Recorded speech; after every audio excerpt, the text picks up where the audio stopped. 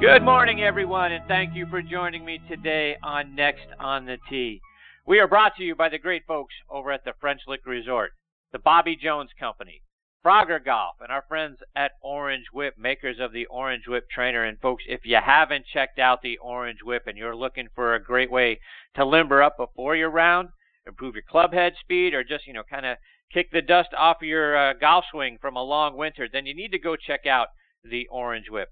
Folks, there isn't a better way to loosen up and get prepared for your round of golf than by swinging the Orange Whip. My father, 73 years old, plays 5 days a week. He's using the Orange Whip to loosen up before his rounds. It's helping me get loose before my rounds, plus improving my club head speed as well. Take a look at what a great training aid it is, and I wouldn't say it, folks, if I wasn't using it myself. Go online to see for yourself at orangewhiptrainer.com. Also want to tell you about, our friends over at Callaway Golf, and Callaway has been the fastest growing golf brand since 2013, and the Chrome Soft golf ball has been a major part of that. Chrome Soft is extremely fast, incredibly soft, and unbelievably easy to control, which is why Phil Mickelson, Patrick Reed, and Jim Furyk have changed to the Chrome Soft. You have to be willing to change to get better, right? Well, Chrome Soft and the new Chrome Soft X are in stores now. They can help you do it. See what they can do at CallawayGolf.com. Chrome Soft, it's the ball that's changing the ball. I'm your host, Chris Mascaro, and today I've got two great, guests that I'm looking forward to sharing with you. And first up is going to be PGA Pro and course designer Bill Bergin. Bill was a top player in college at Auburn. He played in 250 tournaments worldwide, and now he's the owner of Bergin Golf Design. So we've got so much to get into when Bill joins me here in just a few minutes. And following Bill, I'll get a return visit from our good friend and 2003 PGA champion Shaun Micheel, who's got some big news to share. He's now going to be the lead analyst for the BBC at this year's Masters Golf Tournament. Learned about that just a week or so ago. So I'm looking forward to hearing, that story, plus, how he's going about preparing for his first big TV broadcasting role. Shaun will be here to share that story and much more later on in this half hour. So it's going to be an informative show this morning. Thank you so much for being here and taking the journey with me over the next hour or so. And like I mentioned a moment ago, we're sponsored by the French Lick Resort. Let's hear a word from our friend Steve Rondinero about the great things they have going on up there. Play the courses the champions play. The Pete Dye and Donald Ross courses at French Lick Resort. The 2017 NCGOA National Course of the Year, our Pete Dye course hosts the first ever Senior LPGA Championship presented by Old National Bank this July. French Lick's Donald Ross course is looking good as it turns 100 this summer and hosts the Donald Ross Centennial Classic Symetra Tour event. Book your golf vacation now at FrenchLick.com. Yeah, be sure to go to FrenchLick.com to see for yourself how great it is and to book your stay. And speaking of great, if you joined us a couple of weeks ago, you heard about the meteoric rise of the Bradley Putter Company from concept back on Black Friday to one of the sensations at the PGA Merchandise Show in late January. Bradley Converse, the owner of Bradley Putters, joined me a couple of weeks ago, and we're proud to be partnering with he and his great team to promote the unique and outstanding line of putters that they make from burl wood, folks. People are raving about them, and I'm certainly excited to get mine. They are custom made based on the shape and colors that you like. Go online to bradleyputters.com to see how fantastic this new line of putters really is. And every week here on Next on the Tee, we like to kick off the show by saluting the brave men and women who are serving in every branch of our military, who are tuning in around the world on the Armed Forces Radio Network. We want to thank all of you for the daily sacrifices that you and your families are making to protect our freedoms and our liberties. We also want to thank our veterans out there for all that you and your families have done for us over the years. It's through your strength and your efforts that our way of life continues to be possible. If you happen to see a member of our military when you're out and about, wherever you might be, in the grocery store, at a restaurant, in the airport, please stop for a moment and tell those folks thank you. They are our true heroes. Our sincere thanks as well to Sean Cruz and all the wonderful folks over at the Armed Forces Radio Network. It is such an honor for us to have Next on the Tee as part of your network. You can find our show by going to armedforcesradionetwork.org. Also want to continue to remind our veterans out there, be sure to check out globalvoiceforveterans.org. What a great site with news and articles and a wealth of information specifically geared towards our veterans out there that I'm sure you're going to find both interesting and beneficial to you. Again, globalvoiceforveterans.org. I also want to send out a big thank you to our good friends over at Podbean for making Next on the Tee and our sister show on the football side, Thursday Night Tailgate, regularly featured podcast, both on their website and on their mobile app. You can see us featured right there on their homepage and in their sports and recreation section. We really appreciate them for their support and what they're doing to help promote our shows. It means a great deal to us. If you happen to be listening to the show as a podcast, well, we hope you're doing it on the Podbean podcast app. And on their app, you can get instant updates every time we publish a new episode. It's free. It's got great features that let you easily discover, listen, and even publish a podcast for yourself. So whether you use an Android or an iPhone, Podbean is the podcasting app that's near, right there for you. Get the app now on Google Play or on the Apple App Store so you can enjoy more of the podcasts that you love. And we hope two of them are Next on the Tee and Thursday Night Tailgate. Again, check us out, podbean.com. All right, now joining me on the French Lick Resort guest line is Bill Bergin. Let me give you some more background on Bill. Played his college golf, like I mentioned a moment ago, at Auburn University and was named first-team All-SEC every year from 1978 to 1981, and he helped Auburn win the SEC championship back in 1980. He's played in over 250 professional tournaments worldwide, including 3 U.S. Opens, 2 Open Championships, and over 50 PGA Tour events. He's now the owner of Bergin Golf Designs. He's been involved in over 50 golf course design projects, highlighted by his completed designs at the club at Foxland Harbor, Old Hickory near Nashville, which was named one of Golf Week's 2009 Best New Golf Courses, Heritage Plantation in Laurel Hill, Florida, which was selected as Golf Digest's 5th Best New Public or Resort Course in the U.S. back in 2008, Chariot Run, Golf Week's number 3 best course you can play in Indiana, Miramichi, Justin Timberlake's eco-friendly golf course, named Golf Week's number 1 best golf course you can play in Tennessee, and Chattanooga Golf and Country Club, a Donald Ross designed course along the Tennessee River up in Chattanooga that my father raves about. And I'm excited that Bill is with me here this morning on Next on the Tee. Good morning, Bill. Thanks for joining me on the show. Good morning, Chris. My pleasure. So, Bill, I wanted to start off our conversation this morning going back to your college days. First of all, what led you to go play golf at Auburn? Well, I grew up as a competitive golfer, certainly playing in the Atlanta area, and it was interesting because one of my close friends was a gentleman you know well, a guy named Bob Tway. And Bob Tway moved into our neighborhood in the Atlanta Marietta area. And we became fast friends, and we started playing golf together every day. And, well, he set the bar. He was the best player in the state at the time, but he kind of lifted all those around him. So we played golf every day and got better and better. And he went off to Oklahoma State, and then I went and played at Auburn. And it was a great choice for me because it was a place that I ended up being able to play major college golf, great schedule, great competition, but I got to play almost every tournament for 4 years. So, nothing beats being out there in competition and getting to play. So it was a great choice for me. And then years later, fortunately, they hired me to design the Auburn University Club, which is a private club, but it's where the golf teams, both men and women golf teams, play out of down at Auburn. So it's been just a fantastic place. I couldn't have picked a better spot to go to college and to continue a relationship with. And Bill, during your time there, you played against some great players at some of the other SEC schools. As I was looking at the competition, you were playing against regularly guys like, Larry Rinker, Ken Green, Mark Calcavecchia. Those guys were at Florida, so they were stacked down at UF. You had Chip Beck, playing here at Georgia. You had Jim Gallagher, was up at Tennessee. Steve Lowry was at Alabama. All those guys at the same time. Talk about what it was like trying to compete against those guys week in and week out.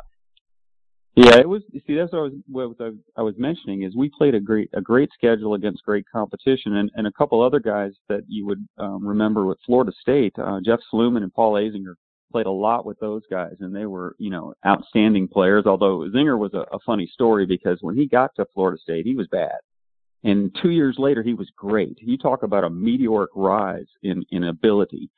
He just went from not a very good player at all to an exceptional golfer in about 2 years, and then continued that through his PGA Tour days. And then a guy who just continued to beat me every time I was had a chance to win a golf tournament, Jody Mudd, out of Georgia Southern, who later went on to win a Players Championship. He had my number, so anytime I had a chance to win, it seemed like Jody Mudd would always come out on top on the final day. But again, got to play great courses, great competition. University of Georgia was always one that I wanted to beat and wanted to play well against, being from Atlanta, but ended up going to Auburn. And Bill, as I look back at the 1981 SEC championship, you guys won that golf tournament by one stroke over defending champion Tennessee, 3 over Georgia and LSU, which is awfully close in a team competition. Curious, to get your memories about that golf tournament. Well, I have great memories of that tournament. That was an exciting win for us, and it was funny because I was having a mediocre final round and was 4 over with 2 to play and birdied the last 2 holes, which was obviously decisive. But more importantly, we had a sophomore named Tim Crappel shoot 69 the last day. So between his finish and I birdied the last 2 holes and he ended up shooting 69 the final round. You win by 1 shot. You think about that. With 5 players, all the shots that go on that day, it's just such a small difference. And Jim Gallagher was in that group with Tennessee, and a guy named Stuart Smith who I played with, and it was exciting. And we still get together and put on those SEC championship rings and wear them proudly. I saw the tournament was played over in Augusta, Georgia. Where was it played? Was it played at Augusta National? No, no, but it was played at Westlake, which is a really nice golf course over there. And we ended up, I played the SEC championship there, and I played a state amateur there, and Georgia State Amateur back in 1980. That was one I let get away. I was tied for the lead with 9 holes to play, but a pretty good player named Griff Moody out of Georgia, a former Walker Cupper, and also a guy who spent some time on the PGA Tour. He ended up winning that year, and then I won the next year, 1981, up at Dalton Country Club. Jason Duffner is another famous Auburn alum. Have you had a chance to play some rounds of golf with Jason? I have not played with Jason, but I see him every year we have a fundraiser for the golf teams, and then we also work together actually on a practice facility. The golf team has a tremendous practice facility. It's a 22-acre site, full driving range with tees on both ends, but it's got an 8-acre triangular area down at the bottom where we've got 4 greens. You can work on any shot really from 200 yards or less to an actual, USGA putting surfaces with bunkers and off of any type of lie. And Jason, we worked together on one of those greens just in the last few years. So he's a big supporter. He's put his hard-end money behind that program and done a great job. And our coach is a guy named Nick Kleinert, and he is fabulous. A tremendous work ethic, never satisfied, always looking to improve. And he has brought Auburn into, an elite program. He's really done a super job, and couldn't be more pleased to have him leading the way with our golf team. And Bill, as I mentioned in your intro, you've gotten to play in some major championships. I saw you played in the 1980 U.S. Open at Baltusrol, which was won by Jack Nicklaus, the famous Jack is Back victory. Talk about qualifying and being a part of that golf tournament. Well, that was an exciting time.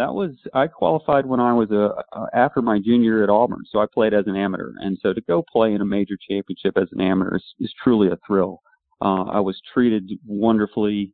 I was, a little bit blown away as far as being in that environment at the time. And I had played in 2 U.S. amateurs, and I'd played a lot of college golf, but we weren't exposed back in those days like the young guys are today. Young guys today come out of the ASGCA program. I mean, the American Junior Golf Association program. They're ready to go. They are far more polished and experienced. So my teeing it up in that U.S. Open was a little bit of a shock to the system. I did break 80 both days, but the first day I shot 79 and Jack shot 63, and I thought, well, that's almost a stroke a hole. I have got a long, long way to go because I couldn't even visualize a 63. There was no way that could possibly even enter my mind as being a possible score at that time, and for him to do that was just phenomenal. I also got to play a practice. Go ahead. Sorry. I did get to play a practice round with I got to play a practice round with Gene Littler, who was the former U.S. Open champion. And at the time, my dad was caddying for me, and I remember him this was just a practice round, but he was more nervous being around Gene Littler than I was playing in the tournament. And that was because he just, it's such admiration for a guy who had won a U.S. Open. And a University of Georgia guy by the name of Tim Simpson, a Hall of Famer in our state. He arranged that practice round, and so Chip Beck and Tim Simpson and I played with Gene Littler. It was quite a thrill. And maybe to expand on that a bit, Bill, when you got out on tour, and like I said, in your intro, you've played in, over 250 professional tournaments worldwide. Did you have somebody out on tour that, was a mentor to you and to kind of help you understand what it's like to come out and compete, week in and week out on the tour? Well, I'd give Tim Simpson a little credit for that because I got to play in some early tour events when I didn't really know anybody. And Tim was there for practice rounds, again, at the U.S. Open. I remember him introducing me to Dean Beeman on the practice range down at the Southern Open. He really treated me very, very well, and I am very appreciative for that. And then when I got on tour, I was a rookie with Bob Tway. So two kids who grew up together were rookies on the PGA Tour together. So we traveled together, and we played every practice round together in 1985, along with a guy named Mike Hulbert out of East Tennessee State. The three of us literally teed it up every week in the practice rounds together, and it was a great time. But I ended up playing 50 PGA Tour events over the course of about 6 years. Had my card in 1985, but I made 17 cuts, and so 17 out of 50, that sends you in a different direction. But I got a great taste of it, and I really was able to take that experience, and then I spent 3 years teaching at Cherokee Town and Country Club in Atlanta. And when I combined those two experiences and then went to work for Bob Cupp, I had a great groundwork for understanding golf and design and how it affects all players. And so the teaching was absolutely every bit as important as playing professionally, yet people like to hear about the experience of playing. I played in 5 majors, and those are good stories, especially the 84 Open Championship, or as we called it in 1984, the British Open. So please, share the story. What was it like in that Open? Well, it's funny because I was playing golf. I was playing full time, and I was playing what was called the TPS Tour, and that stood for Tournament Players Series, and that was a joint venture between the PGA Tour and the PGA of America, and it was really the forerunner of the Web.com Tour. It was the first version. We had 10 events. We had players, young players. We had club pros, and then we had a bunch of players from the 40 and over set. And what I mean by that is Gary Player played, Hubert Green played, and Jim Dent played. But in some of the events, we had Scott Hope play and Payne Stewart.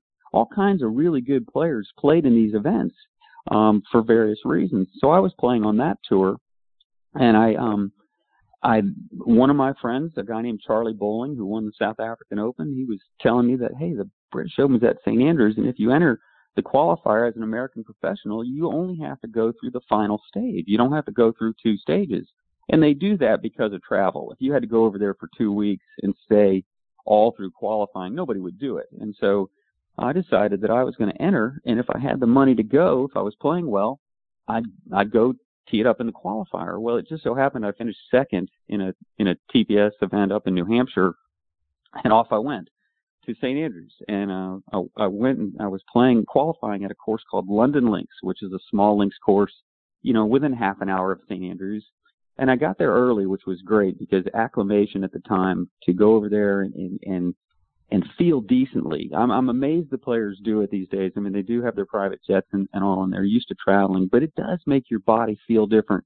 And as you know, golf is completely about how you feel. I mean, you feel everything. As a golfer, I noticed, if you went bowling, you could tell. If you went swimming or water skiing, I mean, you couldn't hardly swing a golf club.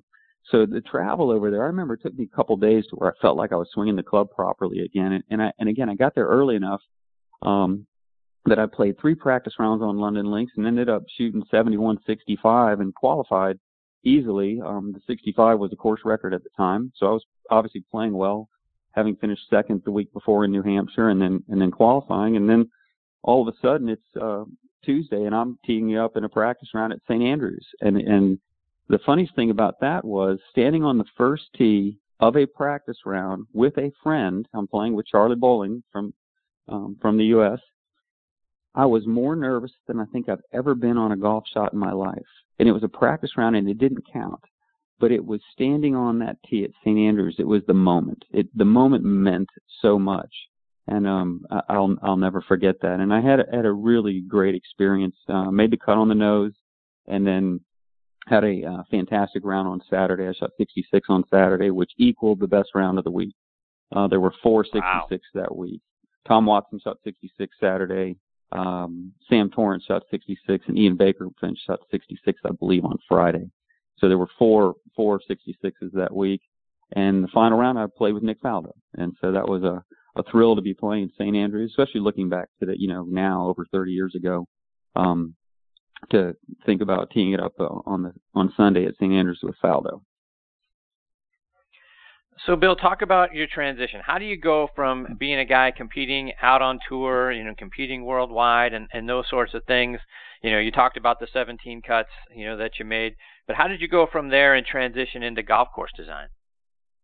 Well, 17 out of 50 cuts, 50 tournaments, 70 cuts out of 50 tournaments will send you looking at a different direction. So that was really something that had to happen. Plus, I had a child on the way, and it was just something I needed to do. And so I went and I worked at Cherokee Town and Country Club in Atlanta. I was a teaching pro there for 3 years. At that time, I still wanted to play, and so that afforded me the chance to be around golf, to practice. I gave 8 to 10 lessons a day, so I was really busy teaching, but I was able to play golf tournaments. And even at that time, I played in the Provident Classic in Chattanooga as an assistant pro at Cherokee and finished 6th. And that was a PGA Tour event, so you don't get many assistant, guys working in golf shops and teaching on driving ranges that ended up finishing 6th in a tour event. It was a smaller tour event, mind you, but still it was a great finish and a fun time. But I spent 3 years teaching, and I still wanted to play, but by the end of that 3 years, I decided that was it. I'm done with playing, and now what am I going to do? Well, I had been interested in golf course design from the time I was at Auburn. I did a paper in a class about golf course design. I didn't study it. I went to Auburn to study agronomy, but you could not play on the golf team and do that because of afternoon science lab. And so I have a business degree, but was always interested in golf course architecture.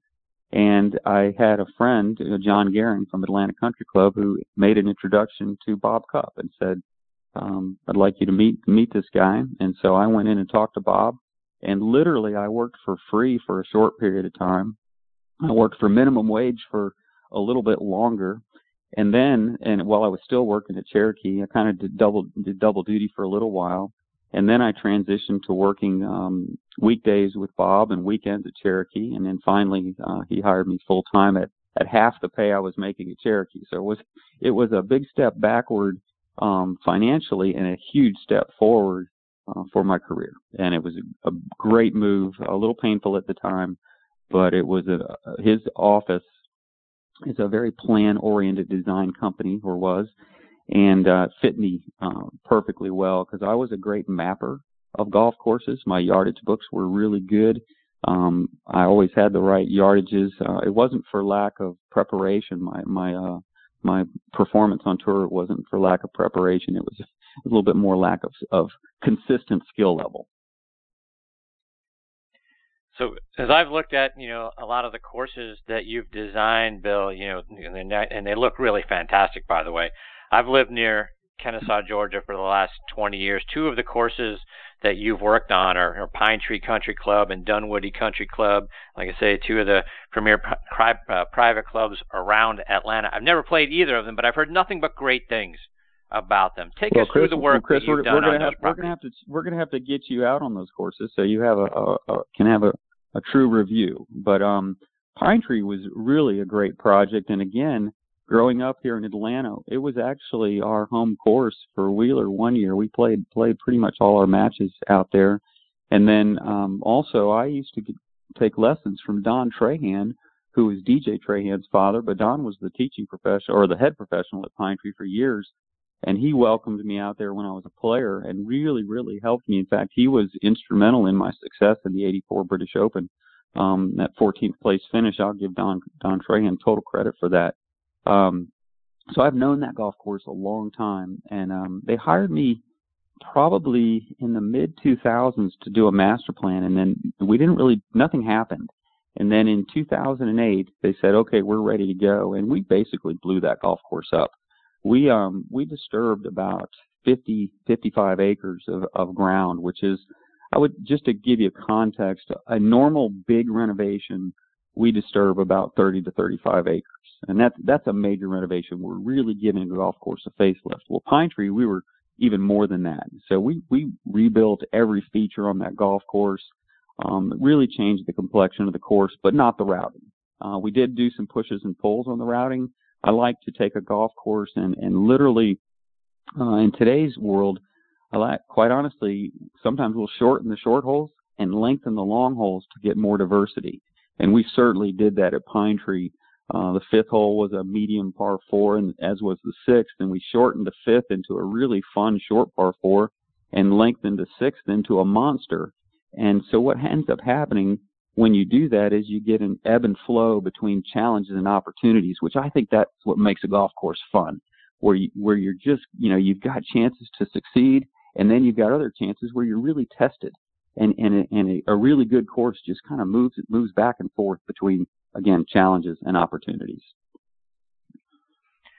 One of your other courses, my parents live up in Chattanooga, and my father's had the opportunity to play Chattanooga Golf and Country Club a few times and has really enjoyed that golf course. It dates all the way back to 1896, and guys like Walter Hagen and Ben Hogan, Byron Nelson, Arnold Palmer have all gotten to play up there. Talk about what you did with that golf course. Yeah, that's one of my very, very favorite projects. If anybody wants to check us out on our website or on Facebook or any of those, you'll always see pictures of Chattanooga Golf and Country Club. It is a fabulous golf course and a great setting. It sits along the Tennessee River. Donald Ross came in 1920 and redid that golf course, although he never visited, so he sent his team. And then the club hired me because in 1983, they renovated the golf course, and they took all of the Ross away. It was all gone. Nothing left was Ross on that property. And so they wanted to restore it. And I didn't have to restore it, as it was, but they wanted a course that felt like 1920s Ross. And so we really had a free hand. And I also didn't have to worry about harming a masterpiece. So it was really an interesting project. It was my first historical renovation. And quite honestly, I'm amazed at this point that they hired me, but it seemed to work out beautifully for both myself and the club, because the club is just doing fantastic. And it's a top 5 course in Tennessee now. So they went from not on the map to a top 5 course in the state. But it has all the characteristics you would see in a 1920s golf course. It feels that way, yet it plays very modern. To give you an example of that yardage diversity, we have 4 par 4s over 450. 2 of them are over 470. So those are monsters.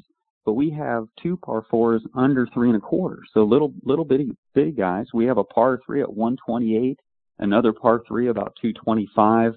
Again, incredible diversity. But one of the funny things, one of the members, when we first opened it, he looked at me and goes, "Bergin, I've never played a golf course with 7 par 5s before," because he felt like all those long par 4s were par 5s, and there could be something said about that. But we felt it's not a long golf course; it's just under 6,700 yards, par 71, but it is the epitome of movement between opportunities and challenges. It just ebbs and flows, and then it's along the Tennessee River, so it's just beautiful to look at. We converted about 13 acres of maintained turf into native areas with fescues and broom sedge, and it just adds an incredible amount of beauty and age and texture to the golf course. So it's very photogenic, and it's just a blast to play. The kind of course that you tee it up and you go around it and you walk off the 18th hole and you go, "Man, I know I can play better than that, and I want to try right now. I want to do it again now." It doesn't beat you up; it just teases you, and it's that kind of course. So it's one of my favorites. Bill, just a couple more before we let you go. Let our listeners know, you've got some other renovations going on with some of the more historic golf courses. Talk about some of the other projects you have underway. Sure. Well, we one that I'm proud of, we just finished out in Oklahoma. I redid a Tillinghast out there, and it was selected by Golf Digest as the 4th best redo in America for 2015. So we're real proud of that. And it's a tremendous golf course. Again, one that all the Tillinghast was gone. So when I came in, I didn't, again, have to worry about harming a masterpiece. I was able to basically take it back to Tillinghast style, but make it modern. We lengthened it, obviously, and then did a lot of work. We did clearing, drainage, but we rebuilt the golf, all the features again. It was a major renovation, but one that's been very successful. And currently, my company has 5 renovations that we're either under construction or planning that are from 1922 or older. So historical renovations seem to be something that we're working hard with, and they're labors of love. I've got a Seth Rayner up in Minnesota that I'm really excited about. We start construction in August. And then here in Atlanta, we're doing Druid Hills, which is from 1915. And that's a course that is just a beautiful property to work on. And my former boss, Bob Cupp, did major work there, and he passed away this past year. And so I think about him a lot when I'm down working on that property. And then Dalton Country Club, which I won the state amateur in 1981. They've hired me to master plan and rebuild their golf course. So those are a few of the ones that we're working on. And then also working with U.S. Kids Golf, who bought a golf course in Pinehurst. So we're quite busy, and things are going well. And if you talk about U.S. Kids Golf, talk about the program and the initiative that you're working on in conjunction with those guys. Perfect. So U.S. Kids Golf is a company that sells equipment for 6-year-olds up to 12 or 13-year-olds. They also run 900 to 1,000 tournaments a year. And so they ended up buying a golf course in the Pinehurst area because they hold their national or international championship there every summer. So they bought a golf course, and they wanted it to be their living laboratory of the philosophies they believe in. And Dan Van Horn, the owner of U.S. Kids Golf, feels like if you achieve excellence, no matter what your age, okay, no matter what your age, if you achieve excellence, you should be able to shoot par. Well, if you're 6 and you should be able to shoot par, you've got to have a golf course that's scaled to fit you. Okay, if you're 10 and you should shoot par, it's a different scale than the 6-year-old. Well, when he came to me, he said, I want to set up the golf course so that this can happen. And he had done the math on it and knew kind of what he wanted. And so my job was to implement it at Longleaf. But as we were going through the process, I said, Dan, this is way more important for women and seniors than it is just for kids. I mean, it's important for everybody, but we came up with this system called the Longleaf Tee Initiative. And we start golf courses at 3,200 yards, 18 holes, 3,200 yards, and we go up at 600-yard increments. So 3,200, 3,800, 4,400, 5,000. Well, that's 4 tees that traditionally would have been, forward tees, women's tees, or senior men tees, or even further forward than that. Well, we go all the way to 7,400 with this system. And it's simply based, it tells you what tee to play based on how far you carry a driver. If you carry a driver 100 yards, you should be playing a 3,200-yard golf course.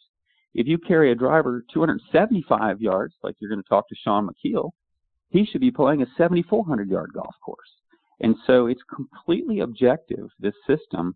It tells you what golf course you should play. Well, the reason it's such an important thing is I feel like we are eliminating irrelevant golf shots. And those shots, I would say, are the in-between shots. When somebody stands on a tee and they're about to tee off, they anticipate being successful on that hole. A tee shot matters. The approach shot is your scoring shot. It also matters.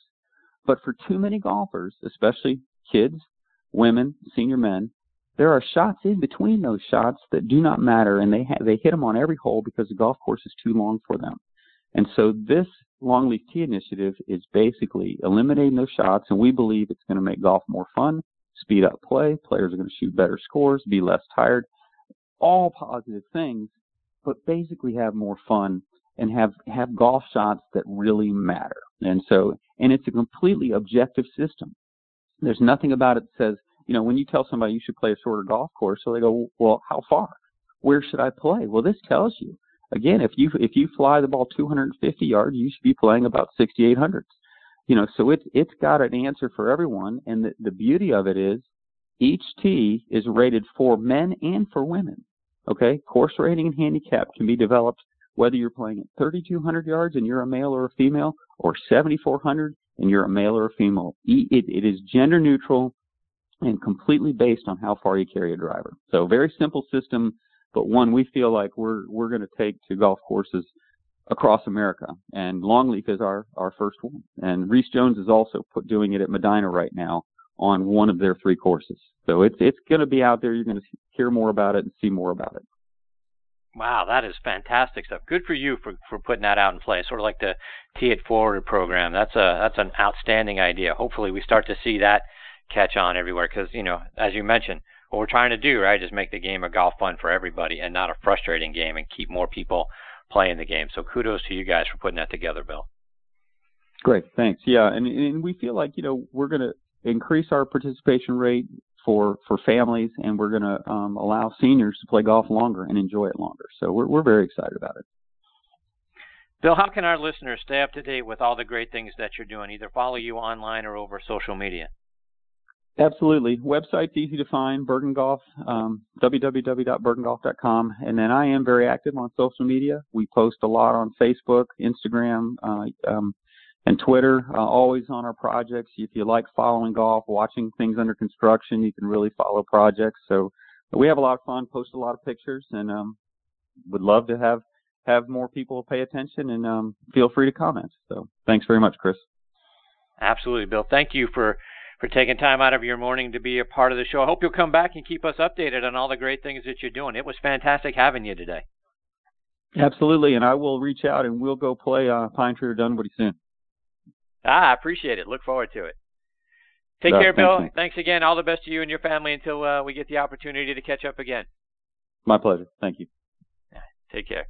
That's Bill Bergin. Again, Bill Bergin Golf, fantastic stuff. And I'm telling you, you need to go on his website and take a look at, the golf courses that he's, designed, in total, and some of the renovations that he's done, because they're absolutely beautiful. And I'm telling you, that Chattanooga Golf and Country Club and how it, as we talked about, on the Tennessee River there, really looks outstanding. I think you'll enjoy seeing some of these pictures, and hope like me, I hope you'll get an opportunity to play it, sometime, because they are really outstanding looking golf courses. So look forward to catching up with Bill again real soon. All right, before we get to my next guest, Shaun Micheel, I want to give a shout out to our friends over at the Bobby Jones Company.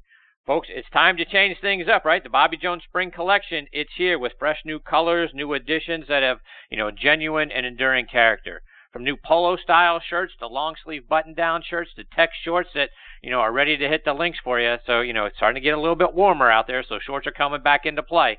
The Bobby Jones brand will keep you feeling great and looking great, whether you're on the golf course or in the office. Go to BobbyJones.com to give your wardrobe a fresh new look this spring.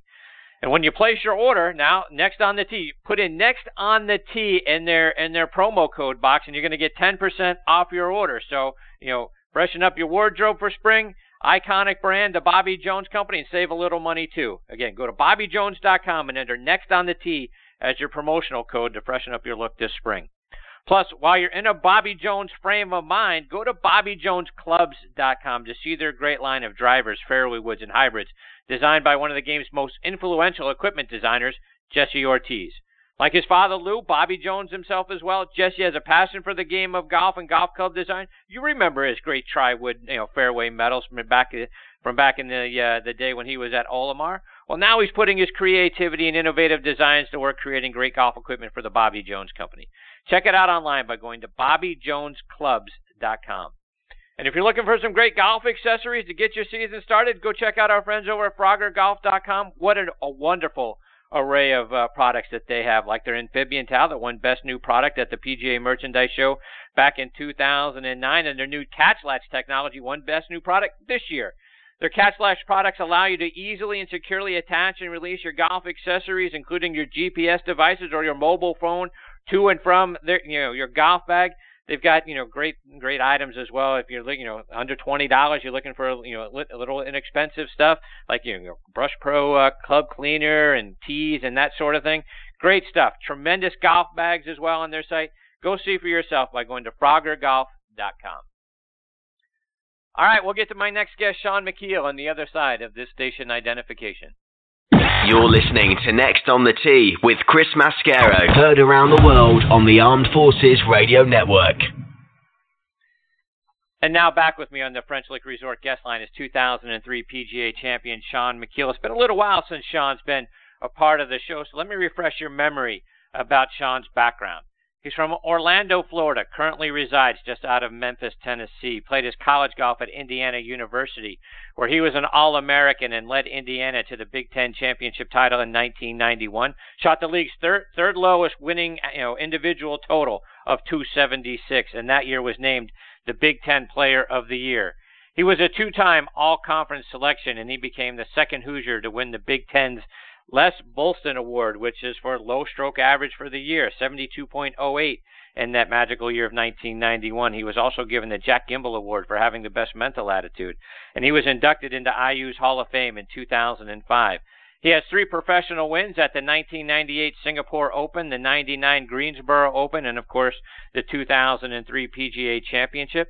And over the course of his playing career, he's had 20 top 10 finishes, 57 top 25s. He was runner-up to Tiger Woods at the 2006 PGA Championship, so he was that close to having 2 major championship wins. Later in 2006, he finished second again at the World Match Play Championship after defeating Tiger Woods in the first round. Shaun is only the second player in U.S. Open history to make a double eagle in the U.S. Open, and he did that at the 2010 U.S. Open at Pebble Beach. And you wouldn't believe how many times our lives have crossed paths, and yet we've never met in person. I lived in Orlando for 12 years. He was from Orlando. We never met. I lived outside of Memphis and in Bartlett and in Germantown. We never met. I played at Stonebridge Country Club as a kid. So did Shaun. Never met. My father played in a Pro-Am at Southwind with Shaun. We never met. And we attended the same high school a few years apart. Still never met. It's been kind of like that in our lives. We're close, but not quite there. And he's been kind enough to join me on the show for the last couple of years, which I'm so very grateful for, and glad to have him back with me again this morning here on Next on the Tee. Good morning, Shaun. How have you been, my friend? Hi, Chris. How are you this morning? I'm fantastic, thank you. So, Shaun, congratulations. Definitely in order. I read you're going to be the lead analyst for the BBC at the Masters this year. That's awesome. Good for you. Yeah, it was an opportunity that kind of presented itself last weekend. Really, I got an email from my manager, from someone, James Peacock out of the BBC, and we had done some interviews. I think just kind of the course of the last number of years, and I think they were just kind of looking for someone new. I think, and I guess based on those interviews, they liked the way that I spoke, I guess. I don't know, but they reached out to me and presented me with this opportunity of a lifetime. So I kind of feel like I'm a first year pro, and my first event's a major championship. So they couldn't have given me a tougher start, but I'm excited about it. And it's look, I've talked to people at the Golf Channel over the course of a couple of years about doing a few things. Been a lot of my friends and contemporaries that are doing quite well. I speak of Noah Begay, Trip Eisenhower, Aaron Oberholzer, of course, David Duval. Those guys that have done so many great things on the golf course. They've done very well and made their conversion over to TV and broadcasting. And I'm not there yet.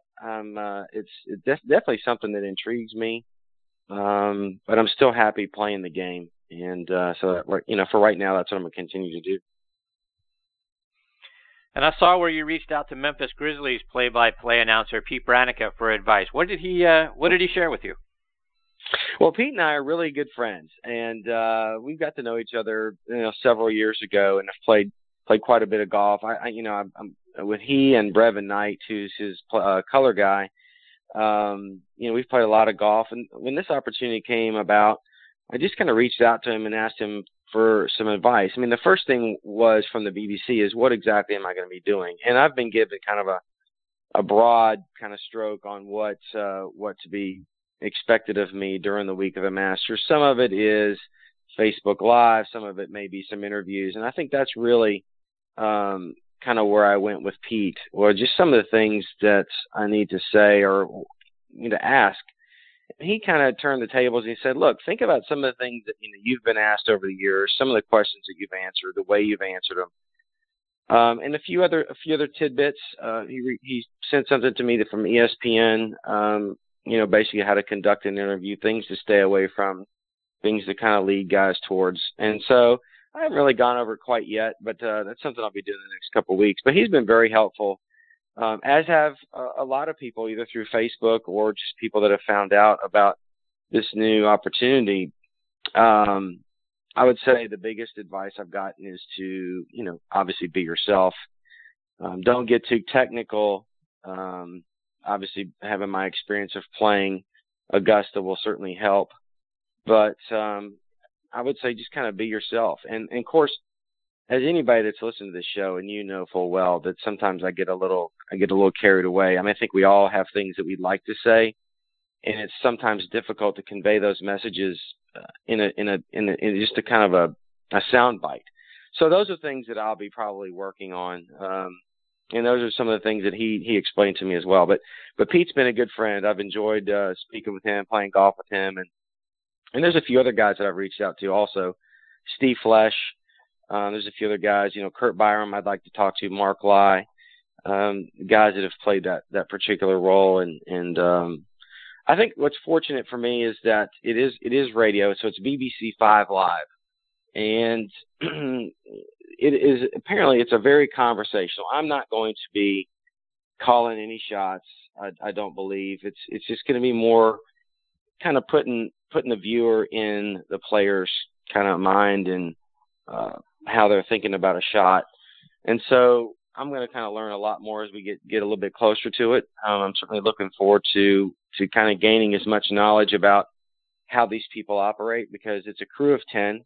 These guys have all worked together quite a bit. So I'm going to be a new addition. And so I'm going to have to really kind of keep my ears open and with an open mind, and obviously, and try to learn as much as I can as quickly as I can. You talk about knowledge, right? Because the folks at Augusta National can be a little particular about how you go about describing their golf course. You got to remember, they're not spectators; they're patrons, right? The guys have gotten themselves in trouble by describing some things. Gary McCord got himself, kicked out of there several years ago for the bikini wax comment that he talked about their slick greens. Has anyone given you advice about, hey, Shaun, make sure you don't say this? I haven't yet. I mean, I think being a player there, playing there 5 times, and have obviously watched the Masters since I was a kid. So you kind of pick up on those types of things, but not yet. I suppose that'll happen fairly quickly. But I'm not really too worried about it. I mean, I don't really have any things really to say other than the obvious. I'm not out there to try to be a comedian. I think Gary's role was definitely one to provide a lot of knowledge, because he had a lot of experience playing the game at a high level, but also as a kind of a comedic type figure. And that kind of, although I don't think anybody really found fault in it, it just was something that wasn't presented as the way that the Masters Committee wanted to be presented. So, I mean, I'll certainly look through things and try to figure out ways to describe the situation in really an honest and a fair way. And again, I mean, I'm going to be very careful. I'm assuming that now, look, this is going to be the first time in a long, long time that I've actually had to work for someone. So, I'm going to have to be on my best behavior, and I look forward to it. But I think I'm ready for the challenge. Are you going to go out there and play some practice rounds to kind of, I mean, obviously you played there 5 times like you talked about, and, you had a tie for 22nd back in 2004, but are you going to go out there and play a little bit to try to, refresh your memory on, the nuances of the golf course? I don't know. I've thought about that. I've not been back on property since I last played in 2008, and I don't think there have been any significant changes, to the golf course, to the routing, since I last played. So unless they want me to go out there, I mean, I don't really plan on taking my clubs right, today. That could change tomorrow, or if they decide, hey, they want me to go out there and kind of get a feel for the course, then maybe I will. But as of right now, I don't really have any plans to do that. So, Shaun, let's switch gears a little bit. And with all of the talk, about how much better golf, technology and equipment, is today, the golf ball, we hear all about that all the time. When you look back at how far you used to drive the golf ball and clubs, club yardages that you used to hit, 10, 20 years ago, Now, when you're out there playing, are you hitting the ball the same length as you did when you were 28 and 38? Further, shorter? What's your experience? No, I mean, I'm getting the ball out there, quite a bit further, I think, than I used to. Yeah, certainly technology has, I don't know, I'm going to say it's eroded the game. It's a different game, I'll say that. I think that when I was younger, obviously the guys were great players, but the game, it was a different game. It was a feel-based kind of rhythm game where, you tried to play within yourself. You tried to play, in control. Well, now it's basically you're teetering on the edge of out of control because these guys are swinging for numbers. The golf balls are designed, you need to get the ball up in the air, which you need speed to create the height. You need loft on the driver and those types of things. And what I found as a younger player is that I fell in love with spin. Spin is the enemy of any golf manufacturing company now because the balls are designed to launch high with less spin to get as much carry as possible. Now, of course, the dimple designs and everything else are created to keep the ball in the air. But I cannot shape the shots. I still see the shots that I saw when I was a teenager. I still looked at a back left pin, and I still wanted to kind of draw it in there from the middle of the green, and I still see that shot, but I can no longer hit that shot with any consistency whatsoever. Sometimes it comes out okay. Sometimes it goes straight. Sometimes, when I hit down, try to hit a driving draw, it hangs out to the right. And so I'm just not able to hit those types of shots. So my I guess perspective on playing the game is different. I don't really like the game the way it is today because these guys seem to all be chasing numbers. And they're all great players, but the head sizes, the self-correcting balls, the drivers that have the gear effect on them. I mean, they've perfected technology. I mean, I can't imagine where they're going to go from here in 5 to 10 years. But it's just a different game. It's just not as fun because I can't hit the shots that I want to hit. And some of that is just talent too. I've certainly lost some of that. But it's not taken away from the guys today that are playing well and shooting low numbers and winning tournaments and winning majors. It's just a different game. I mean, the guys that when I came up that were retiring, they said the same thing about, some of the things, the equipment that I was playing with. But it's, I don't like to chase numbers. I don't like having a big team around me. All these guys have nutritionists and trainers and swing coaches and life coaches and mental coaches. That's a job to me. I want to play the game. And I think that I fell in love with the game of golf. And now it's just turned into this. To me, it's just a job. And I enjoy playing the game, but I don't enjoy doing some of the things that I think would make me better. And that's chasing TrackMan numbers, trying to find consistency with a certain driver setup. I don't enjoy that at all. And so it's probably good that I'm 48 and moving on, but it's just different. So are you trying to change your mind? So you see, the way you vision a shot in your mind and the shaping of shots, and now that everything seems to go much straighter, are you changing your swing or your mindset to say, okay, now I can go right for the back left pin? I'm not going to be able to hook it like I used to because of the equipment and the technology and all that sort of stuff. Now I'm just going to take dead aim. Or is that just not your game? Well, I mean, certainly. I mean, I have as much opportunity as the next person with this new technology to see those types of things. But again, when you're playing tour level golf, when you're playing on the PGA Tour, you still have to be careful because the way the golf courses are set up, the green speeds, the firmness of the greens, that still short-siding yourself is still not a great place to be. But I just have this mindset that has just been ingrained in me since I was a kid and first started playing the game. That you kind of want to maneuver the ball around the golf course. You want to swing in rhythm. You want to you don't want to try to kill the ball. And when you get that mentality, it's kind of like what I would tell you before. You asked me why I haven't maybe won more, and I think it was because I played too conservatively. I've said that on numerous occasions. And once you get that mindset, it is hard to go the other way. It's like Phil Mickelson got criticized a lot, for until he started winning his majors, for playing too aggressively. But the bottom line was, Phil played that way on every single shot. He never was caught in between, well, do I play safe here? Do I go for it? He just said, I'm going for it. And that's the way he played the game. And when you play like I did, a little bit more conservatively, it's tough to do the other. And so I wish that maybe I would have been a little bit more aggressive in my career and took on some more chances. But I don't know if that was just personality trait that I have, or I don't know if I was just trying to make cuts. Maybe it was both. I don't know. But, I do have that opportunity to kind of aim at the flag, but always in the back of my mind is, don't go here, don't go there. If I pull this or push this, I'm going to be in big trouble. So, it's just a mindset that you get into, and sometimes it's hard to break. And Shaun, as we've been talking over the last couple of years, you've been trying different kinds of equipment. Have you settled, on a set of clubs? Have you settled on a driver? Have you settled on a brand of golf ball? Where are you with your own game with that? Yeah, right now I'm using Callaway. I got some Callaway Apex irons in the bag, and I got a new Epic driver. And it's taken some experimentation, I think, with the Epic, because I started out the year with a 9 degree with the Kurokage shaft.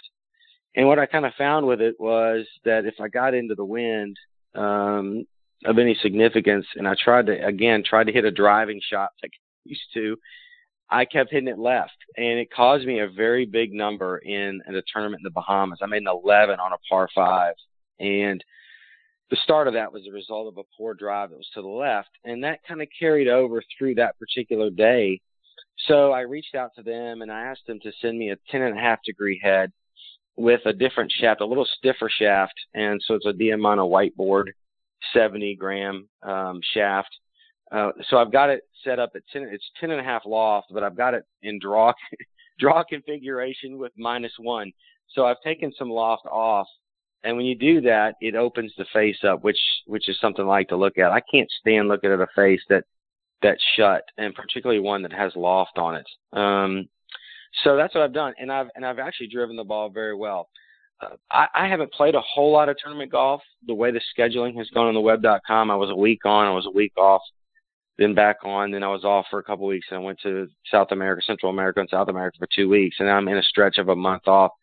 So it's been difficult just because I haven't played a whole lot of tournament golf the last couple of years, but just trying to get this set up right, trying to get everything dialed in. I'm using a Titleist ball, and this new Pro V ball that they've got is really getting out there. I think they've kind of figured it out, with this new Pro V1. And so, the ball is going far. It's holding around the greens, but I like to tinker, and when I was playing more regularly, I didn't mess around with too many clubs. Matter of fact, I might even use a sand wedge for a year and a half with very little grooves, because it's so difficult. Once I get a club set up, particularly a wedge or something like that, the way I have it shaped and the way that it feels around the ground or feels on the ground, when you're hitting chip shots off tight lies or whatever, you feel like you have a very versatile wedge. It's hard to get rid of that, even though it's time, because no matter how good the technology is to replicate, what you're using, anytime you do any grinding, it's never going to be the same. So I have tinkered a little bit this year since I've been playing more. It's been fun because I'm out there and I'm getting some stuff for free now again. So I've had a good time with it, but it's time to settle down, I guess, and just find 14 clubs that I can stick with. And I think the putter has been the biggest thing for me too. I've switched around a couple of times this year already, so we'll see if that trend continues. Yeah, talk about the putter, because we've had a lot of conversations about putters over the years, and talk about, I know you were really enjoying some of the putters that Odyssey has out. Yeah, I have been. As a matter of fact, they just made me a new putter that it's a Fang. It's an all black Fang. It does have a white hot insert, but I've been using this stuff. They got a new technology called micro hinge, which is really incredible. It's got a great feel, and the technology behind it seems to be pretty consistent, getting the ball rolling quicker. But I've always liked a kind of a softer type feel. It's exactly what this gives me. But I was using some face balance stuff earlier in the year when it was really windy. I was using an XG7 tank, maybe an X7 tank, and with a it was heavy, and it was something when we played in the Bahamas. The one day it was blowing 40 miles an hour, so that really helped. But to be honest with you, I'm not wild about face balancing, and I don't really, and I'm not a person that really likes a double bend shaft. But that's kind of what I was using, and I needed it, I think, just for the weight, because I also, I like the club face to open and close. But again, when I got into the wind, I just felt like I couldn't afford to have that rotation because I just didn't feel like I was going to be able to get the club back to square. So I've messed around with quite a few things. I mean, certainly Callaway and Odyssey have done great things with their product. They're having a great couple of years and designing some great products, and they have just about anything that you want to fit your eye or shape a stroke. So, Shaun, as you look out for the remainder of 2017, what are your plans? You're going to get out more on the web.com tour. If this thing goes well with the BBC at the Masters, could we see you doing a little more broadcasting? What are your plans? Yeah, I mean, I think so. I mean, certainly right now my goals are to continue playing on the web and try to figure out a way to get back onto the PGA Tour. I mean, last year I didn't play a lot. I mean, my father passed right before Christmas. And so I spent the better part of 10 months taking care of him. And so I kind of pushed my golf. Even though I was out there physically, I was playing. Just the mental game of playing at a high level just has been kind of pushed aside for 10 months. But if things work out, I may have the opportunity to go over and do something at Royal Birkdale for the Open Championship this year. But we'll see what happens. My goals, again, are still to try to get through, and I'd love to try to get my tour card back. Maybe kind of a shot in the dark at this point. But, trying to get to age 50. And when I get to age 50, that's when I'm going to start playing a lot more and, a lot more consistent basis. The schedule, like I said, the schedule we have on the web.com is not great. They just definitely have some issues there, and they need to work through those, to keep guys from having these long breaks. But so we'll see. I mean, like I said, my goals are to keep playing. I want to keep playing. I'm enjoying the game. I'm actually going tomorrow. I'm going to South Florida. My coach from college, Sam Carmichael, who, as your prior guest was talking about, Mr. Trahan, being instrumental in his, I think he did well in the British Open. I think I caught that right at the end. But, Sam was the biggest influence on my game besides my father. He's the one that really convinced me that I could play professional golf and not only play but succeed. Because at the point in college where he took over, I started my junior year, I was ready to think about becoming a pilot. Like my father, I was already licensed, and I was kind of on that track to follow my dad's lead and become a pilot for FedEx. But that all changed with Sam. And so I'm going down tomorrow. I'm going to work with him for 4 days. We're going to play Tuesday at the Medalist, and then just really work on my game because it's really off. I mean, I've got some issues in my swing that need to be resolved. One of them is hip slide. I just have too much hip slide. So I'm hoping that Sam can kind of figure this thing out and get me back on track to play more consistent golf. It's just the golf that I've played this year I was affected by the wind a lot in the Bahamas. Mentally, I wasn't there. My father had just passed. Trying to handle the estate and everything else, it just was really a lot. But I needed to play. My dad would have wanted me to play. I just had no game. I had no desire to be out there. But I felt like I needed to be there for whatever reason. I just needed to play. So I am looking forward to kind of getting back and getting on track. I've not worked with a teacher in several years. I just kind of got jaded with some of the advice that I've been getting and kind of fell out of love with, working on my game. And so here we are. But I'm excited about getting down there and putting forth some good effort for the next couple of weeks. So, Shaun, remind our listeners how they can stay up to date with, what you're doing, follow you, online and over social media, and then as you, get to working with the BBC, how they might be able to check you out. Yeah, well, I'm at Shaun Micheel PGA for Twitter and Shaun Micheel on Facebook. I've been pretty quiet, but I'm hoping with this new opportunity that there's going to be some more things posted. My goals with social media a number of years ago were really to just to provide my friends and my fans just some insight into the game. And unfortunately, as I started getting online, I started playing less and less golf. So I've been more of a follower, but I enjoy reading some of these things that people are putting out there.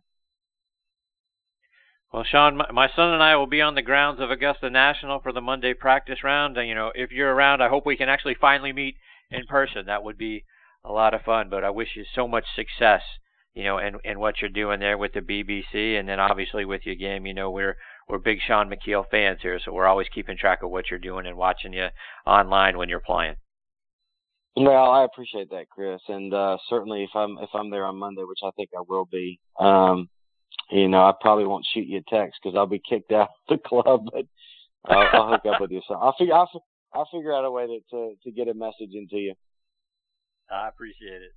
Shaun, thanks for your time again this morning. Always so much fun when we get to have you as part of the show. So good luck. All the best to you and your family. Hopefully we get the opportunity to catch up again real soon. That'd be great. Thank you, Chris. Have a great one. See you. All right. Take care, Shaun. That is 2003 PGA champion Shaun Micheel, and a better man you will not find. All right, folks, it is time for us to put a bow on this episode, but before we close up shop, we'd like to continue to remind you about our friend PGA Tour Pro Jim Estes and the great folks over at the Salute Military Golf Association and what they're doing. The Salute Military Golf Association was created to provide rehabilitative golf experiences to the brave men and women who have been wounded while serving our country. Hi, I'm Jim Estes, PGA Golf Pro and co-founder of the Salute Military Golf Association. With my adaptive golf program, we've successfully helped thousands of soldiers in their recovery, both mentally and physically. The SMGA has been providing family-inclusive golf experiences across the country since 2007. To date, the SMGA has equipped more than 1,000 warriors with properly fitted golf clubs and has extended its clinic series to more than 8 chapter and affiliate locations across the U.S. If you are a wounded veteran interested in participating, or if you'd like to learn more about the Salute Military Golf Association and find a chapter closest to you, visit our website at smga.org. We've seen firsthand how impactful golf can be in aiding one's recovery. The Salute Military Golf Association, empowering wounded veterans one fairway at a time. Visit smga.org. That's smga.org. Yeah, Jim and his crew are doing a great job with our wounded veterans. Please check them out online at the Salute Military Golf Association. You can find them at smga.org. All right, folks, my sincere thanks again to Bill Bergin and Shaun Micheel for joining me today. I hope you enjoyed the show. If you did half as much as I did, then we're doing some good things. Please, give me your thoughts. Check out our page on Facebook, Next on the Tee with Chris Mascaro. Share your feedback with me. That's very important. Plus, if you got a question for one of our future guests that you'd like me to ask for you, get on the show, please let us know on there. And you can give us, a comment and send a question. We'd be glad to do that for you. Please also, go on our website, nextonthetee.net. That's where you can find out who, some of our future guests are going to be. Please also check out our sister show on the football side, Thursday Night Tailgate, with me and my co-host, Bob Lazari, our announcer, Joe LaGianusa. That show airs live every Thursday night from 8 to 10 p.m. Eastern Time. You can stream it live on Blog Talk Radio as well as the Armed Forces Radio Network. That show, like this one, also available as a free podcast on Podbean. You can also find it on iHeartRadio as well. Tune in, carries us as well. Thanks to all of those folks for carrying the show. We appreciate you guys very much. On Thursday Night Tailgate, we're joined every week by 5 NFL legends. They come on, share their stories about their playing days, add their insights into today's game as well. Plus, we highlight 2 players doing great things in their communities in our Spotlight on the Positive segment.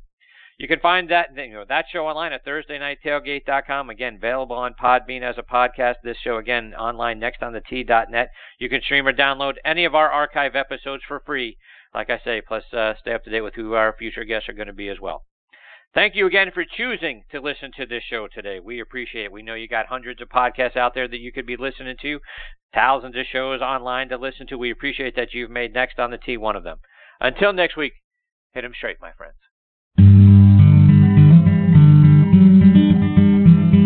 You've been listening to Next on the Tee with Chris Mascaro, where PGA and LPGA legends, pros and top instructors and media members go to tell their stories. Join us the same time every Saturday to hear more stories about the game we love from the people who love sharing those stories with you. It's all about the great game of golf. It's all about the great game of golf.